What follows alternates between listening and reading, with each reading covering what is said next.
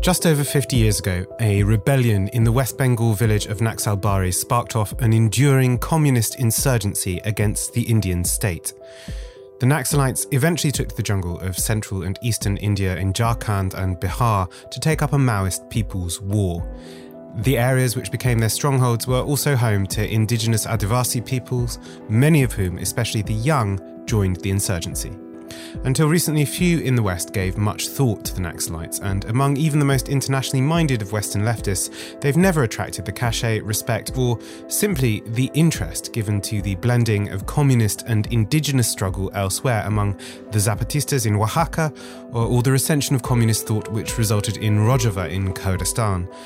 In part, of course, that might be because the Naxalites have been less interested in their international reputation, are more prone to vicious sectarianism, and certainly during the 1990s had less strategic compunction about the use of violence. But that isolation from attention has begun to change in the past decade, as prominent writers and journalists have been invited to meet with some of the Naxalites just as they face wipeout from an ever more intensifying state crackdown. But what drives them on, in even the face of state violence, torture, and extrajudicial murder? Today, we'll go beyond the propaganda of the Indian state and beyond some of the more simplistic or dogmatic explorations of this insurgency and into the inner world of the Naxalites. You're listening to Novara FM on Resonance 104.4 FM London. I am James Butler. In 2009, the then Prime Minister of India, Manmohan Singh, declared that if left-wing extremism continues to flourish in important parts of our country which have tremendous natural resources of minerals and other precious things, that will certainly affect the climate for investment. His Home Minister, P. Chidambaran, who masterminded the first wave of the crackdown, had previously worked as a corporate lawyer for several large mining concerns and sat as a non-executive director of Vedanta, the British mining corporation planning to excavate bauxite in many areas of India, including those inconveniently controlled by the guerrillas. In the decades since, there has been wave after wave of crackdown and military intensification, with soldiers and security forces pouring into the jungle, alongside assassination of key leaders, often in engineered entrapments or so-called fake encounters. And under Narendra Modi, this has taken an even harsher turn, with Naxalism used as an excuse to imprison human rights defenders, trade unionists and journalists in the cities. But what motivates the Naxals? Why do so many young Adivasis drift in and out of the People's Army, even now after years of repression? What is it that the leaders of this movement actually believe? What is it like to be, in some ways, the last outpost of the global Maoism which swept the world in the late 1960s? How has their analysis changed as the times have changed, if at all? Has the encounter with Adivasi culture changed the nature of their politics? How do they deal with the contradictions and temptations presented when the reality of seizing territory brings them closer to capitalist exchange and market logic? What prevents them from contesting the state in the political sphere? And why do they boycott elections? Can this position really be maintained? What world do they dream of when they sleep, hiding in the jungle depths? Hi there, I'm Alpa Shah. I'm a professor of anthropology at the London School of Economics. Alpa's book, Nightmarch, is a thrilling, fascinating and complex account of the time that she spent embedded among the guerrillas. So I think we should dive in and talk really about the book, which is a piece of sort of narrative non-fiction, and it's centred around the 7 nights march that you took while embedded with a platoon of Naxalite guerrillas in Bihar, I think, and you were walking to Jharkhand, am I right? That's right. That's what the book's framed around, yes. And around that structure, you weave this series of sort of mini essays, both on the emergence of the Naxalite insurgency and also, really interestingly, and I think really at times very movingly, on the internal culture, the sort of inner world of these men, very predominantly men you're marching with, but also women as well, and their stories and their differing motivations. And I wonder, maybe we should start there. You know, there's been, I think, more attention to them in the past few years, but this movement is still not, I think, enormously well known. So where do the Naxalites come from? Well, they take their name from a 1967 rebellion in a small village called Naxalbari in West Bengal in the foothills of the Himalayas, where peasants decided to, take up arms and basically overthrow the landlords, say we want our lands back, we want to, cancel all our debts. A little rebellion, which was actually brutally crushed by the Indian state at the time. But the idea of this rebellion sparked kind of resistance and protest against the various feudal regimes that were underway in many parts of the country then. And it sparked off rebellions, thousands of kilometers away, and inspired, people to protest against their oppression and against the general inequality around them. Inspired a lot of youth in the universities of Calcutta and other places, Delhi, Mumbai, Patna, Hyderabad, Telangana, to join with the peasants. The idea eventually was complete overthrow of the state for a communist society. So this was a rebellion that was very inspired by the communist movement in India. And then, successive years saw different periods of repression and rebellion. But this idea of Naxalbari has kind of grown across India to symbolize protest and resistance against feudal inequalities, and now much more also those generated by the kind of capitalism that India has undergone in recent years.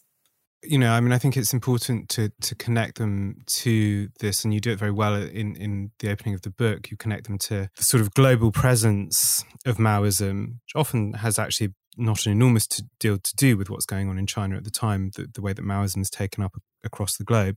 It's less the case in the Indian Maoism, simply by the case of geographical proximity means that, as you narrate, there's some contact there.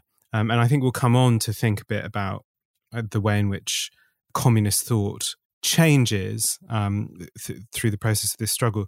But I think perhaps initially the place for us to start is just to talk a little bit about, so in the initial wave of the insurgency, there's an attempt to organise among Dalits, particularly in the plains where you have these kind of vast industrial operations going on. And then, after this first wave of repression, there's a movement towards the jungles and towards the forest, which is where much of your narrative takes place. And there, the movement comes into contact or greater contact with Adivasi populations. Perhaps just for an audience who might not know these distinctions, could you tell us a little bit about those two categories? Well, the Dalits are the people who are formerly called untouchables, who are right at the bottom of the caste system, which is a system of very hierarchically organized, interdependent social groups, which is almost legitimized by a kind of ritual ideology of purity and pollution. So the people at the top are, the ones that are really pure, the Brahmins, and those at the bottom are the ones that take the impurity of all those at the top and become untouchable because of this impurity. And these are the low castes who you find on the edges of villages, cast, in fact, out of them, who are always downstream because they're polluted by the water that's coming upstream, who live in colonies where the wind goes to, so that they, even the wind is, carries the pollution of the upper castes, and so it's the Dalits who receive it, who do all the kind of horrible work of the village or society more generally, manual scavenging, cleaning up all the being the cleaners of the village, cleaning up. Or who do all the sanitation work. So these are the Dalit populations who were in the plains, pretty much bonded laborers for the higher castes. And so you can see why, they were the ideal kind of target group for the Naxalite movement to, free them, which tried to free them of their bondage. But then these movements in the plains were very, susceptible to repression. So when the Indian state decided to send down its police and security forces, you can imagine these open plains where, where do you hide? You can hide amidst the rice fields when the crop is tall, or you can hide within, houses, but it's very difficult, right? So these were Maoist inspired guerrillas, and they just read their Chairman Mao, and they read their Che Guevara, and they realized that they've got to go in search of better terrain for guerrilla warfare. And so they retreated into the forests of central and eastern India. And these are areas where historically subaltern populations from the rest of India had kind of migrated almost in order to escape the repression and the oppression of the plains. And so these were forested, thickly forested landscapes, quite difficult to inhabit. And these populations, these peoples decided, different groups who became known as India's tribal groups, its indigenous populations, its Adivasis is a popular term, which is currently used in India. It's scheduled tribes, as the government call them.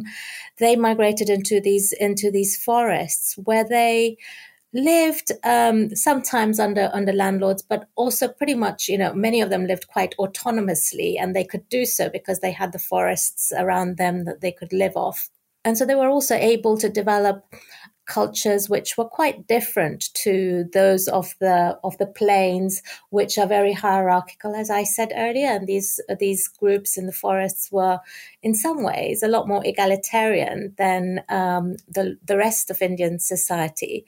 And these Maoists these Naxalites found themselves in these terrains, encountering these people who they didn't, who they had little experience of. And they arrived there from the 1980s into the 90s.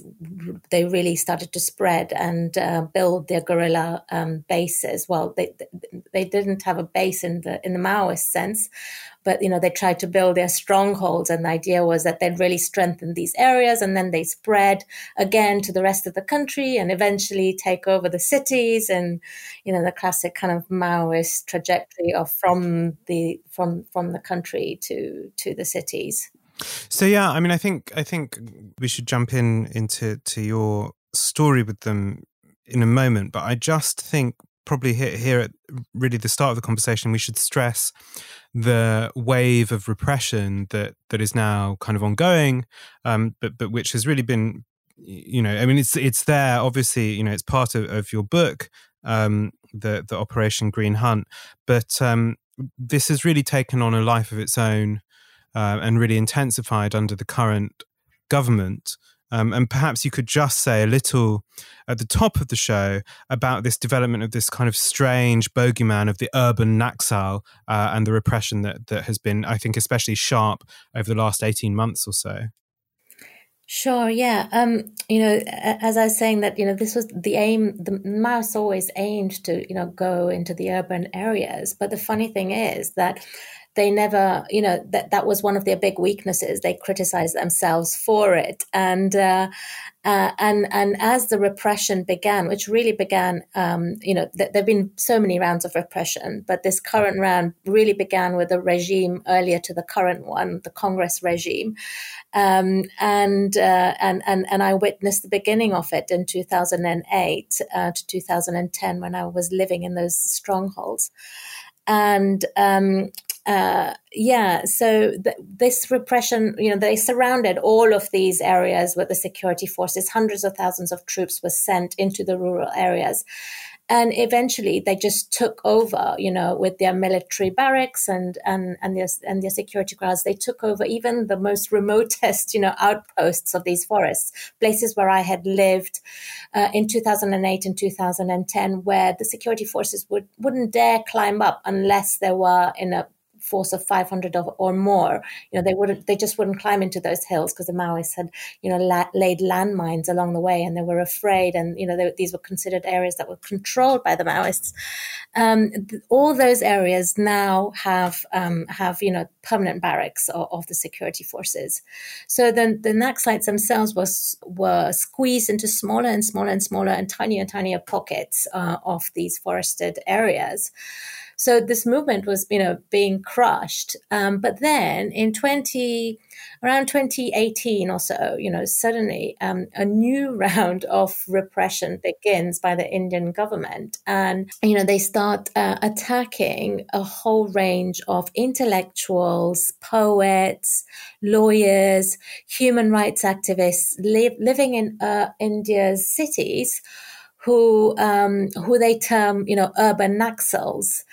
And it's kind of quite macabre. It looks like quite a macabre plot. There was this one particular incident in the city of Bhima Koregaon where a colonial battle in which Dalits had collaborated with British soldiers to overthrow an upper caste army was annually celebrated by Dalits, and at this occasion, some class clashes broke out at the end of 2017, beginning of 2018, and after this, there was a huge clampdown, and houses of intellectuals in cities across the country, Mumbai, in Delhi, in Hyderabad, in Ranchi, spread out everywhere, east, west, north, south, were simultaneously raided.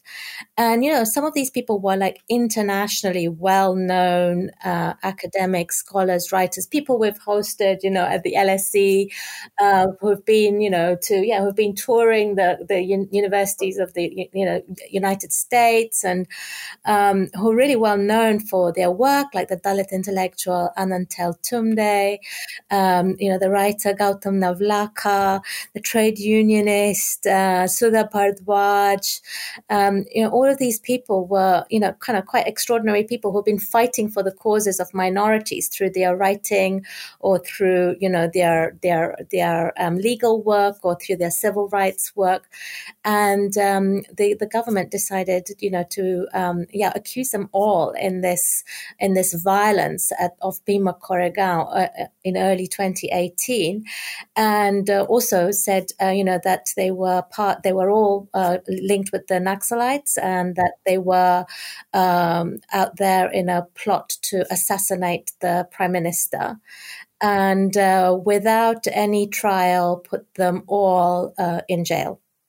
So over the last 2 years, we now have 16 people who are in jail under this case, all targeted as urban Naxals, and all under these very, ancient kind of, very repressive terrorist laws, which, haven't come up for trial at all. Yeah.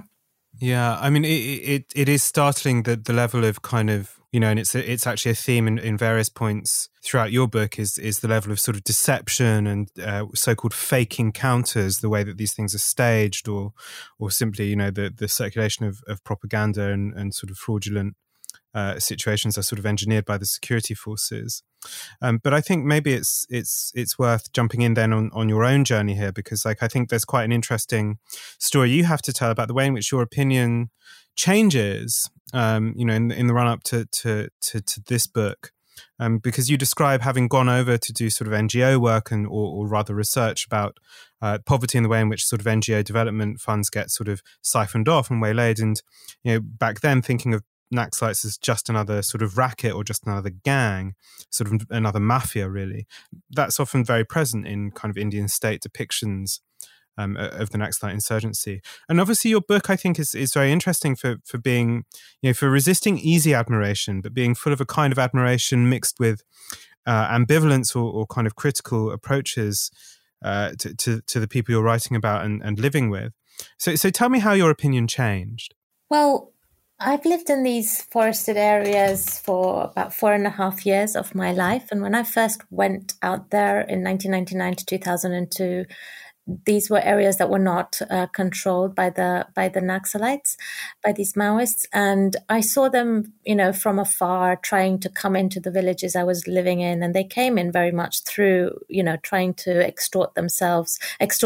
take over basically the protection rackets around development schemes, state development projects coming in, and behaving very much like most of the other politicians in the area, the MLAs, protection racketeers, and then I came back to England and I watched, from afar what was going on, and I realized that actually more and more Adivasis, these indigenous people, were joining them, and they seemed to be spreading. And I thought I had a very partial understanding of them. My early work turned into a book on Indigenous rights, in which I basically was quite critical of the cultural politics that kind of identity politics can lead to, Indigenous rights politics can lead to, and argued for an analysis that is driven more in material relations, a kind of class analysis. And that took me to thinking about class struggle, and thinking about that more seriously in terms of challenging inequalities. And, this seemed to be the most serious movement of class struggle there was around in India. And they seemed to be attracting more and more people from the places I lived in. So I thought, well, I've got to go back. I clearly only had a partial understanding of what's going on. I've got to understand what's happening and, why people are joining them, why these people who I never thought would be interested in them. And so I returned between 2008 and 2010 to live in another area, which was part of, which was a stronghold where the movement had been strong for, a few decades, to understand what was, how and why Adivasis were involved in this movement. And of course, that gave me a very different picture to the one that I had, which was a more partial one. And it made me understand much more why, the foot soldiers of this movement consisted of Adivasis, and also all the kind of contradictions that lay within the movement and with Adivasis joining the movement. Well, let's get into that a bit. Let's get into the sort of ideas and the sort of inner world of the people you were marching with, because this movement, as you write in towards the end of the book, that the question of the appropriate terms for this movement are often put under question by scholars writing about it. And they're obviously Maoist in the sense of adapting very strongly to their local conditions and finding sort of local conditions for struggle. And they pay attention to political actors who aren't kind of the conventional urban proletariat. And I think, it became clear to me how important this heritage is in a section where you sketch the fierce debates and even sort of political violence, in fact, which accompanied debates over the nature of the Indian economy. And that debate, that question, seems to me to motivate a lot of the political positions that are then taken by the movement as a whole, including the very nature of the insurgency itself. So could you tell us what those debates over the nature of the Indian economy are and why they're so important to these people?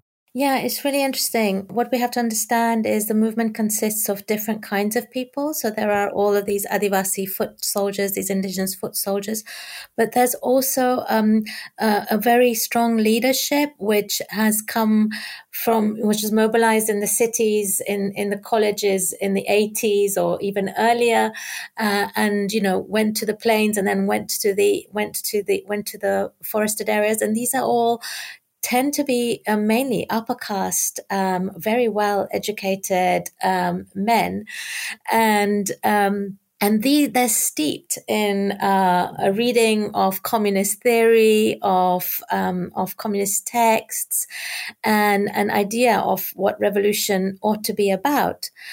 And one of the big issues that that has driven this movement is the analysis of the Indian economy, as you point out.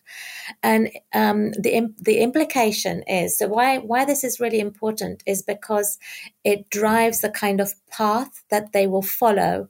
So the idea is that if, as Mao did when he analyzed the Chinese economy, the Indian economy is semi-feudal or semi-colonial, this then leads to a Maoist path of fighting first in the countryside and then moving into the cities.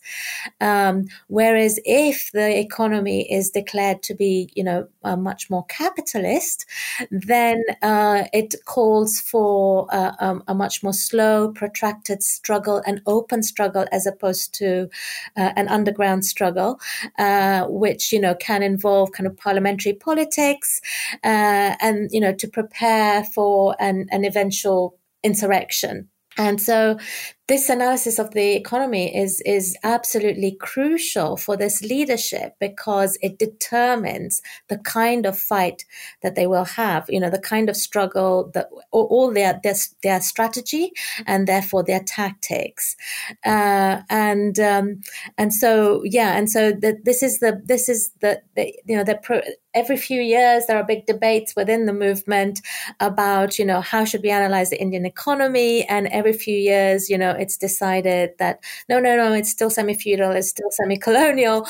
And it's almost, as I say at the end of Nightmarch, it's almost become like a kind of religious text, this idea of, their strategy being driven by the semi-colonial, semi-feudal idea. And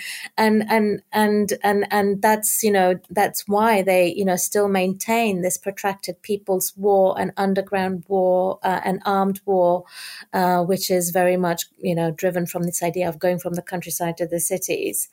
And this is how, as you say, factions have been formed. So those people that don't agree basically, leave and become a different faction. And some have gone into more open parliamentary politics too, and are called Naxalites too.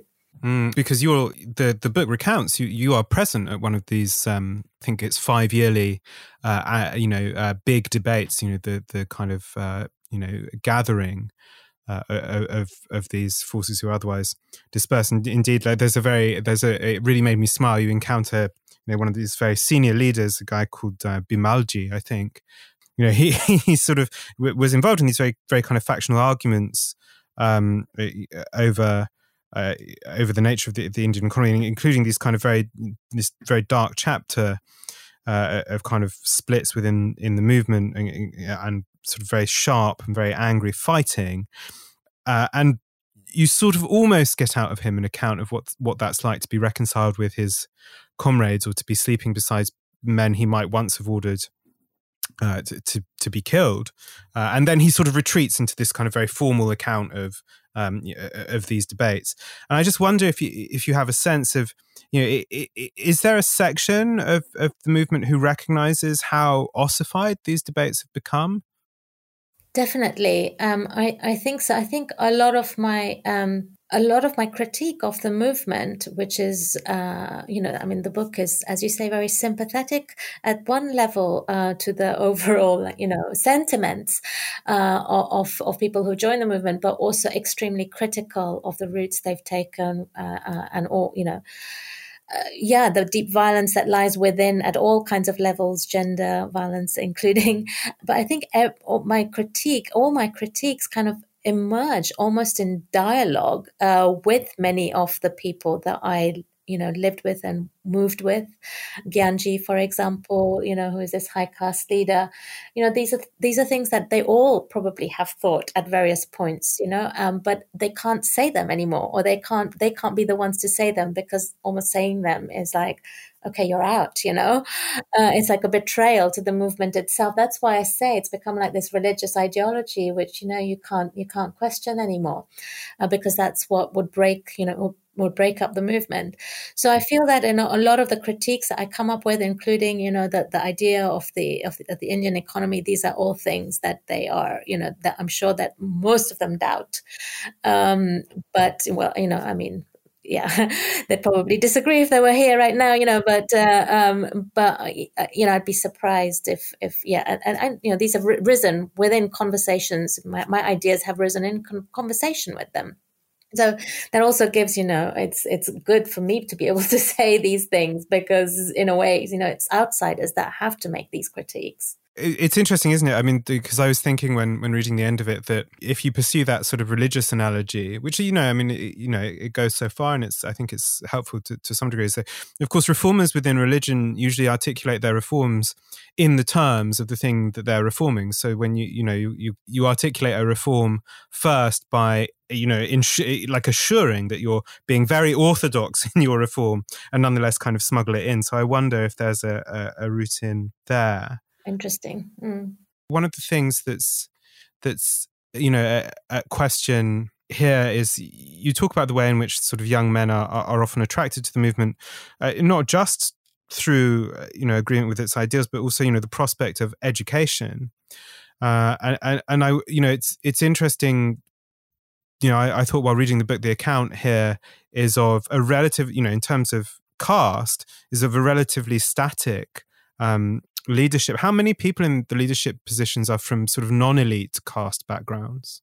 There's a huge critique of the movement that, it's failed to give rise to Dalit or Adivasi leaders, right at the top end. And one of the things I argue in the book is that this is why, a lot of Dalits and Adivasis especially Dalits, have left the movement, and how this kind of class struggle has actually given rise to, so many other struggles which are much more identity-based, Dalit struggles and Adivasi struggles expressed in those terms, and also women's movements.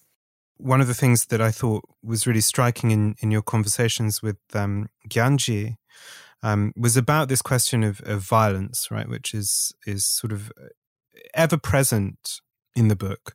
There are these acts of violence, right? So there are executions of informants, the decisions of people's courts. And there's also articulated the sort of standard rationale for terrorism, right? That we don't attack civilians, that the attacks are, aimed against kind of security forces, and so on, and so on, and so on.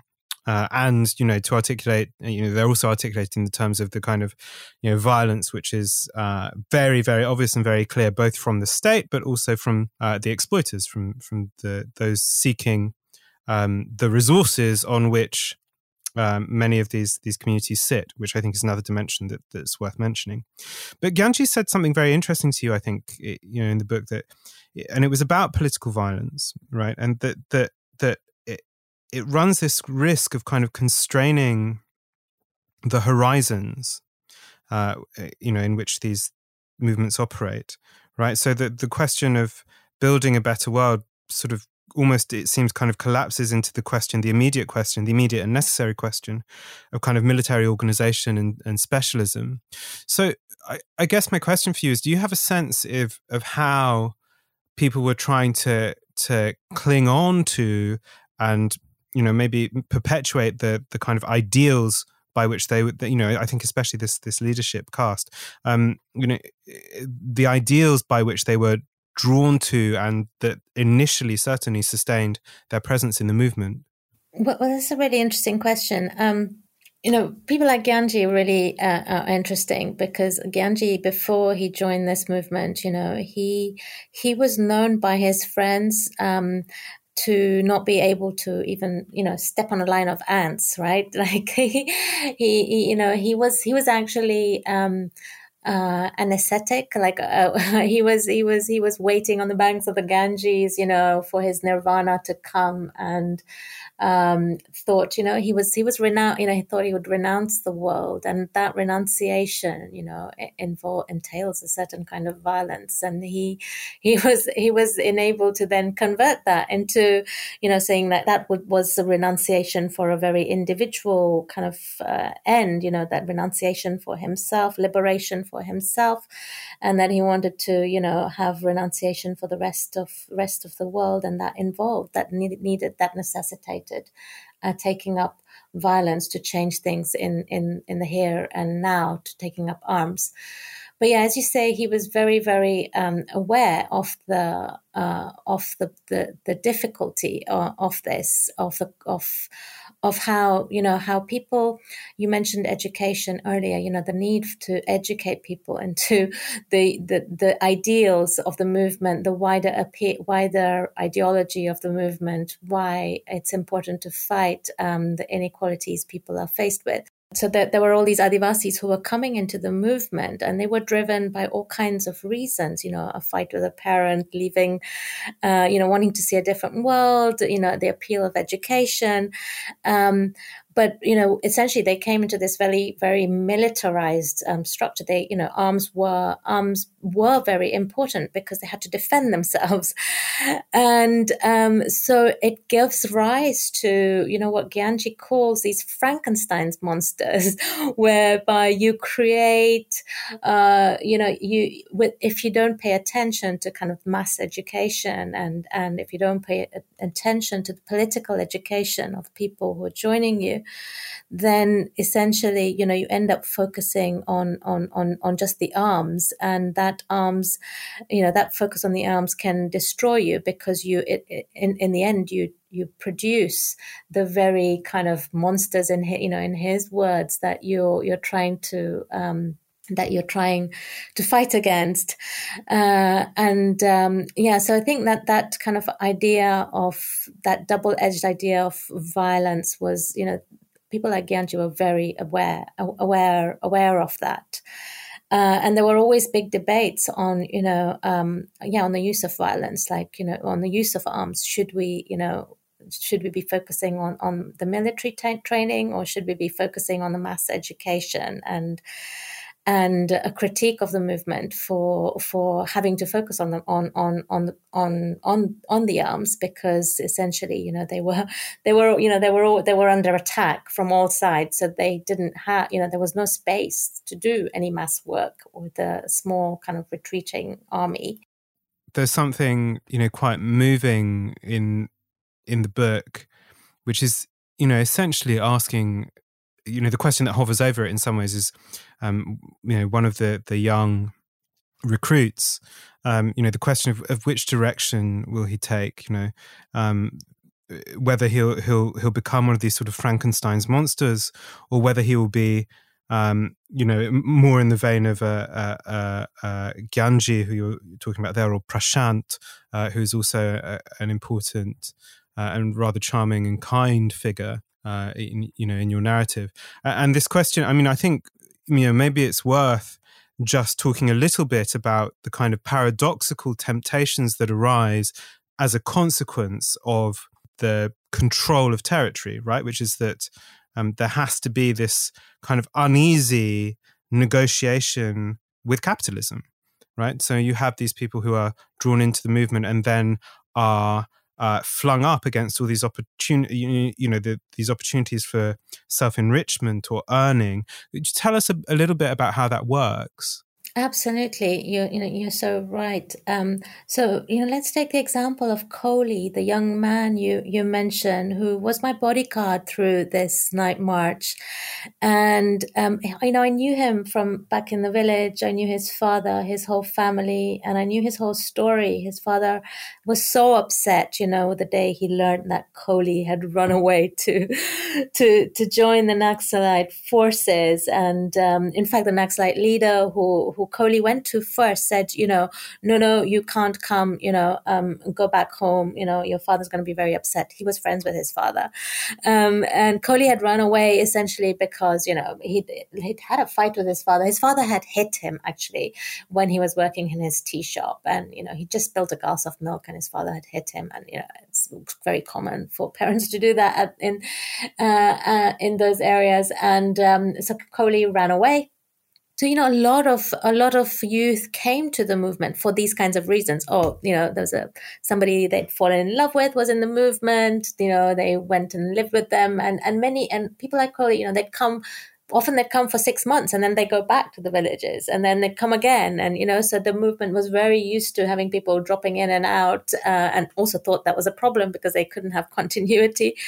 But eventually, and why this happens is because the movement was so embedded in those areas. There were kinship relations going in and out of the movement, and the Adivasi villages, across these areas. But then eventually, people some people, like Kohli, would stay in the movement. So they'd stay year in, year out. And they'd, as they stayed and they showed commitment, they would have more and more positions of responsibility. So they'd become, a commander of an area commander. And then, they might be moved into a platoon, and they might become, eventually a platoon commander, like Vikas, who is the Frankenstein's monster of in the book does. And as they do that, they come to have more and more responsibilities in the movement. And so this is not just, in terms of learning to use arms, but also in terms of, how is this movement going to sustain itself? And I think all such movements, they have a problem. On the one hand, they are kind of anti-capitalist and want to create, a kind of more communal, a different structure within them. But how do they do that? They have to rely on resources, right? And how do they get those? They can't do that unless they're immersed in the capitalist economy, which is around them. So for the Naxalites, they had to get money, they had to get funds to feed their armies, to arm their armies, to sustain the movement. How did they do that? They immersed themselves, as I had initially said, in these protection rackets, where they became the strong man who seeped off, funds from roads building projects in the area, or health centers, or community building projects, or and another big thing was contractorships over these beedi leaves, beedi leaves, which are leaves from the kendu tree, which are used to make beedis, these Indian cigarettes. And so this whole area had these kendu leaves, and once a year there'd be big contracts for them. There's big money involved, because it's run by a huge industry that goes out into Calcutta, and then so they started to tax all these contractors, and they call it taxation. Essentially, they're protection rackets. And so as you went up, in the hierarchies, you had responsibility for collecting all this money, and of course there was temptations, right? Like, to take a little bit of money and put it in your own pocket, and of course, you wanted to have that, nice house in the city, and maybe have a bolero, or maybe not even just that, maybe even just a new shoes, or a fancy jacket, or it starts with all those little things, right? But it's a super interesting cultural question, isn't it? Because like the way that you talk about Gyanji, and you make this connection explicitly, is that he's connected to this sort of ascetic counterculture, which has quite deep roots within sort of various subcontinent cultures, right? This tradition of renunciation, sannyasa, all of this stuff. It's obviously feeding the kind of very determined sort of countercultural attitude, which at least on some level allows you to resist temptation. But I think there's something interesting about how difficult it is for so many, including eventually Gyanji, who does who I think was eventually arrested and is now I don't know whether he's still alive, but he was certainly being held by the state, and I'm sure tortured. But that was because he went to see his family. This question of renunciation and asceticism, it's obviously a profoundly difficult thing to do.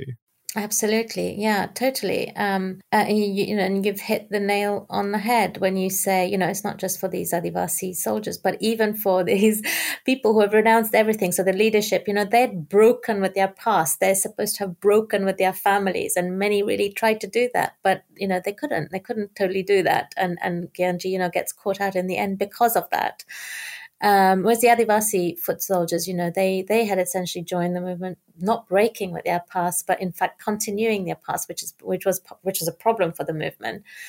And in fact, they had countercultures in those villages, which were perhaps much more in line with what the high caste wanted to create. The leadership wanted to create in eventually in terms of their utopian future. An idea of communism, but they couldn't see it as such because of their stagist vision of history, their stagist vision of how society needs to develop from what they saw this as primitive communism, but eventually you'd have a much more sophisticated, much form of communism, and you had to go through capitalism first in order to get there.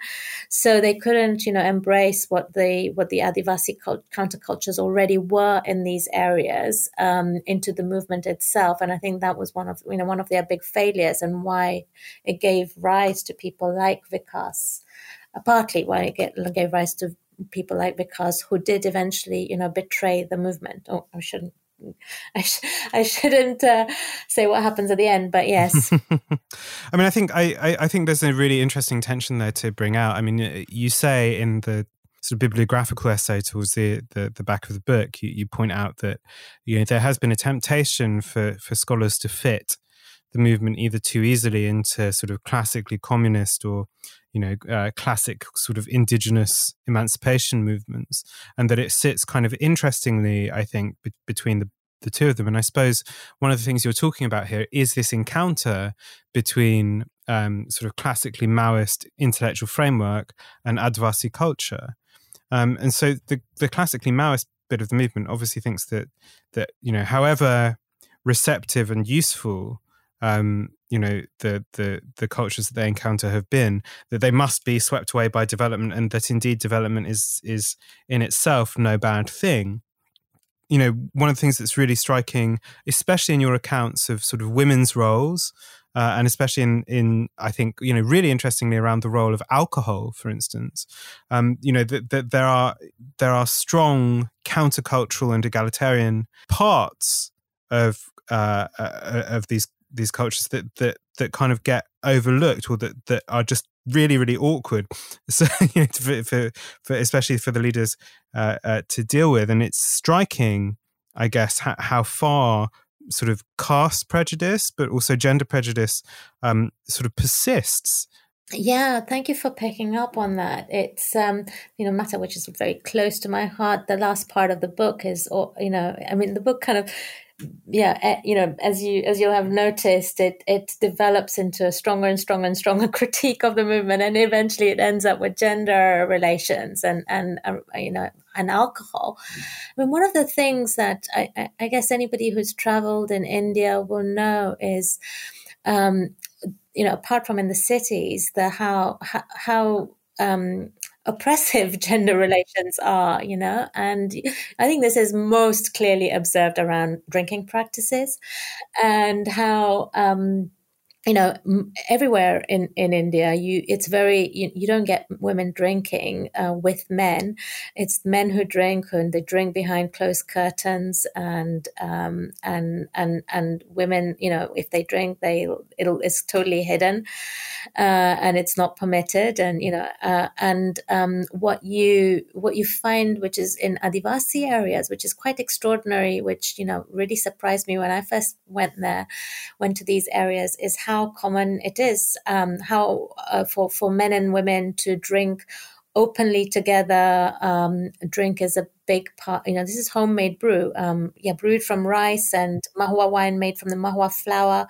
And men and women, it's a big part of all ritual celebrations. So all celebrations around the year. It's a part of all life cycle rituals. Birth, marriage, death, and the first drops are always served to ancestors, to your ancestors on the ground. And drinking practices are very openly shared. Men and women together sit around in circles and serve each other and drink together. And the Naxalites came into these areas, and their Women's Liberation Front, which they'd formed, was basically told to go and break all the alcohol pots of in all of these villages.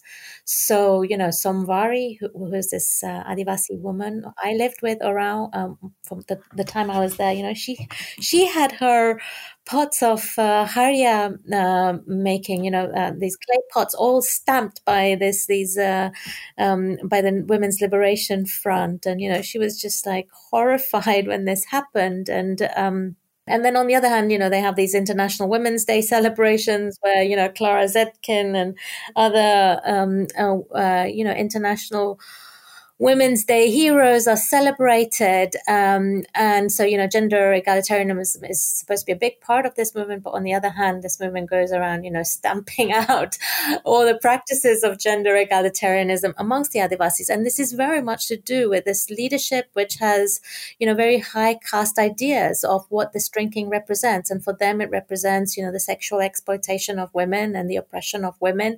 Men drink and beat up their women, and, is the hub of kind of domestic violence. And these are the attitudes, they have to it. So it's very hard to recognize, the practices of Adivasis as they exist. And so, for me, this was, causing a kind of greater violence amongst the Adivasis, because then you also have, people like Vikas, the Adivasi platoon commander, who eventually betrays the movement, who grow up and start to, think as the leadership does and come, want to start keeping their own women inside of the household rather than letting them out, and stop drinking practices within their own households. So it seeps in right into the, into the heart of everyday practices within Adivasi homes and transforms them from within. I wonder, her story, Somvari's story, is especially interesting because you round off the book with a note that she has since become attached to what sounds like quite an intense sort of religious cult, and you sort of end with the I think the implied speculation that increasingly these sort of spiritual sort of sects are making inroads in these communities, and this is presumably an avenue down which Hindutva will travel. It's so interesting. Yes. So that's it's a very speculative end that I make there, where, Somvari, she, overnight, transforms herself. She stops drinking alcohol. She stops eating meat. She starts, going to these little gatherings of chanting, people getting possessed and chanting Hindu mantras, which she hasn't really done before, and she's joined by more and more Adivasis who are joining these little sects, and these are all prayers to the Lord Shiv, and I could see how so easily these could be incorporated into this, into the spread of Hindutva forces in these areas, because they're also trying to enter these areas, right? And the Naxalites are one of their, the Naxalites don't exist in the areas where the Hindutva forces exist, and the Hindutvas are trying to get in. And I could very well imagine this, but it also comes back to an earlier issue you raised, which is about reform and how whether you can have reform within these movements within the language of those movements. And what I find very interesting about the spread of this Shiv Charcha is how the language of it, is the bodily language, the whole language of it, at every level is so different. So people are entire bodily transformations going on, and I've often wondered about this in relation to the spread of Pentecostalism, in other parts of the world, where also you have this complete transformation of people taking place.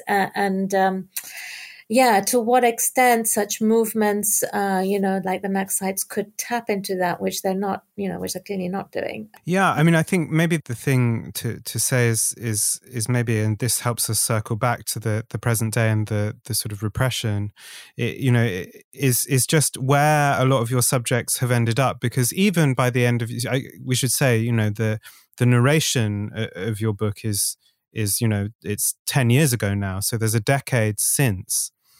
And maybe you could just sketch for us some of the trajectories that people have gone on, because, already by that point, the repression was really taking its toll, and these military operations were delving deeper and deeper into sort of Naxalite heartlands, as it were.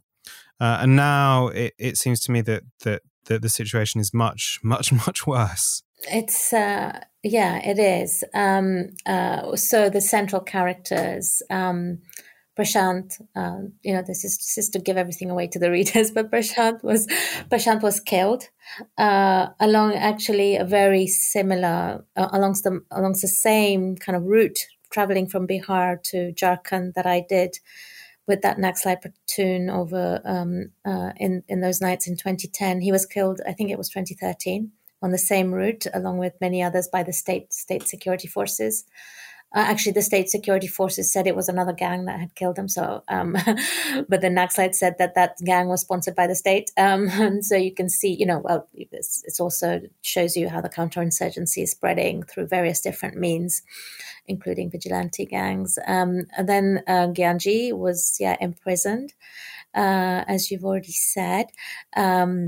Vikas he came to betray the movement, as I had thought he was doing, even when we were on that march, because he was a guy that, I was the most suspicious of, and always thought he was about to lead us into a police trap.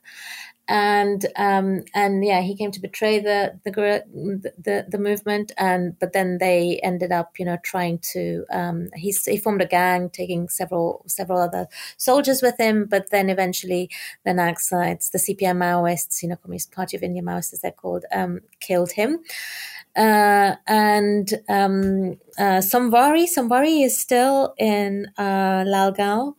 I haven't been able to make contact. Speak to her, but her husband still travels to Chennai to work as a construction laborer.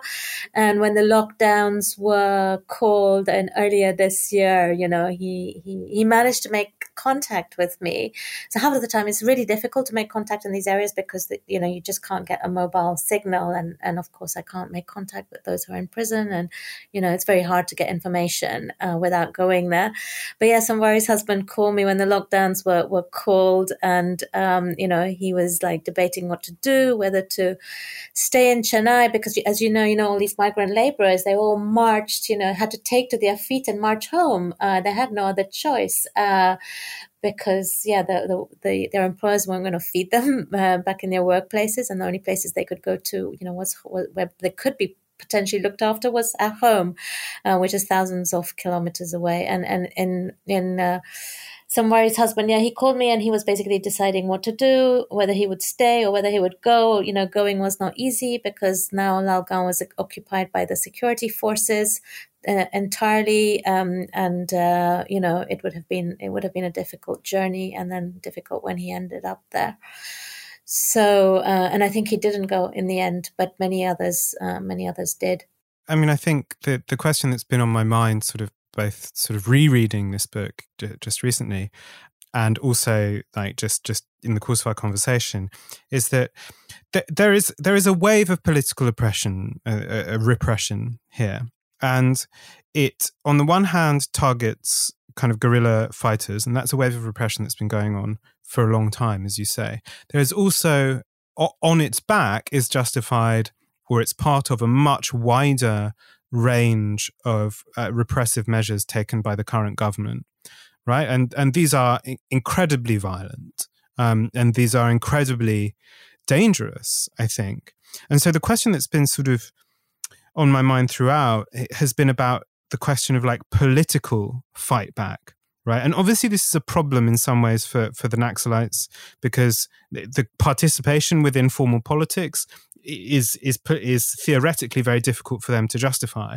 But, it seems to me that there is almost an urgent need, both nationally within India, but also for those of us internationally who are very worried about the way this stuff is going, to find some way of supporting a kind of political response to the politics of Modi, of the BJP, and especially, over the course of the past year, these, attacks on the Jawaharlal Nehru University in Delhi, and in these kind of extraordinarily, whipped up frenzies against any dissent. So, is there somewhere we should be looking for this kind of political fight back? Oh, I'm so glad you bring all of this up. It's so important. I wrote a new preface to Nightmarch for the paperback, which was just published, which, addresses all of these issues in a way. Naxalism, although it's being crushed within the forests, it's gained a whole new leash of life because of the way in which it's been used to, repress any form of dissent, the country at large, not begin, with these, starting with all of these intellectuals and activists, but spreading into the universities where so many students have been arrested, where there's this wider, clampdown on any kind of student protest and labeling of people as Naxals. Any kind of attempt to crush dissent, has evoked, Naxalism, and there's been such widespread attempt to crush dissent. And it's funny how, at this time also, there's been this resurgence in this idea of Naxalism at the same time, where people are saying, well, if that person's a Naxal, then me too, urban Naxal. And there was this kind of Twitter upsurge at one moment in time. And clearly what is meant by that is creating a much broader forum for democratic dissent, in India, dissenting with the current government, bringing to, holding it to account for the kinds of violence that are going on. And it's become very difficult within India because the people who are dissenting are the ones who are being, imprisoned, who are writing, who are calling fact-finding missions, who are holding, non-violent protests, who are not at all Naxals, who are simply, protesting, highlighting what's going on. Are being imprisoned. So I think this places an even greater pressure on all of us, like internationally, to draw attention to what is going on, to create forums of solidarity on our radio stations, in our universities, in our writing, to leave open the spaces for dissent, for democratic dissent. And I think that's the greatest thing, that we ought to be fighting for right now. A lot of people are protesting, of course, Amnesty International, the various bar associations in the UK, in the US. But, some of them are also being thrown out, like Amnesty India has been asked to, close down its operations. So I think this really, really makes it more important than ever for international solidarity around, protecting the freedom of dissent in India. I think that's the right place for us to leave it this week. Alpa Shah's Nightmarch is out now in paperback, and it has an important new preface which catches up on the Modi government's crackdown on all forms of dissent and its use of the bogeyman of the urban Naxal. As Alpa mentioned in the interview, it also dwells on the case of the BK-12, now the BK-16, including among the latest arrests a Jesuit priest and advocate for Adivasi rights. Now, that case is one which requires urgent international solidarity and attention. There will be more to come from us here at Novara Media on politics in India, something too often, I think, neglected by the Anglophone left. And if you pop over to the website in the notes for this show, you'll find a link to that new essay, which is republished in full over at Jacobin. But that's it for this week. We'll be back next week here on Resonance 104.4 FM. But until then, stay locked on. I'll see you soon. Lal Salam and goodbye.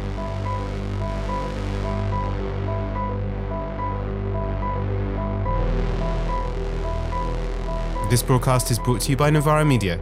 Go to novaramedia.com/support.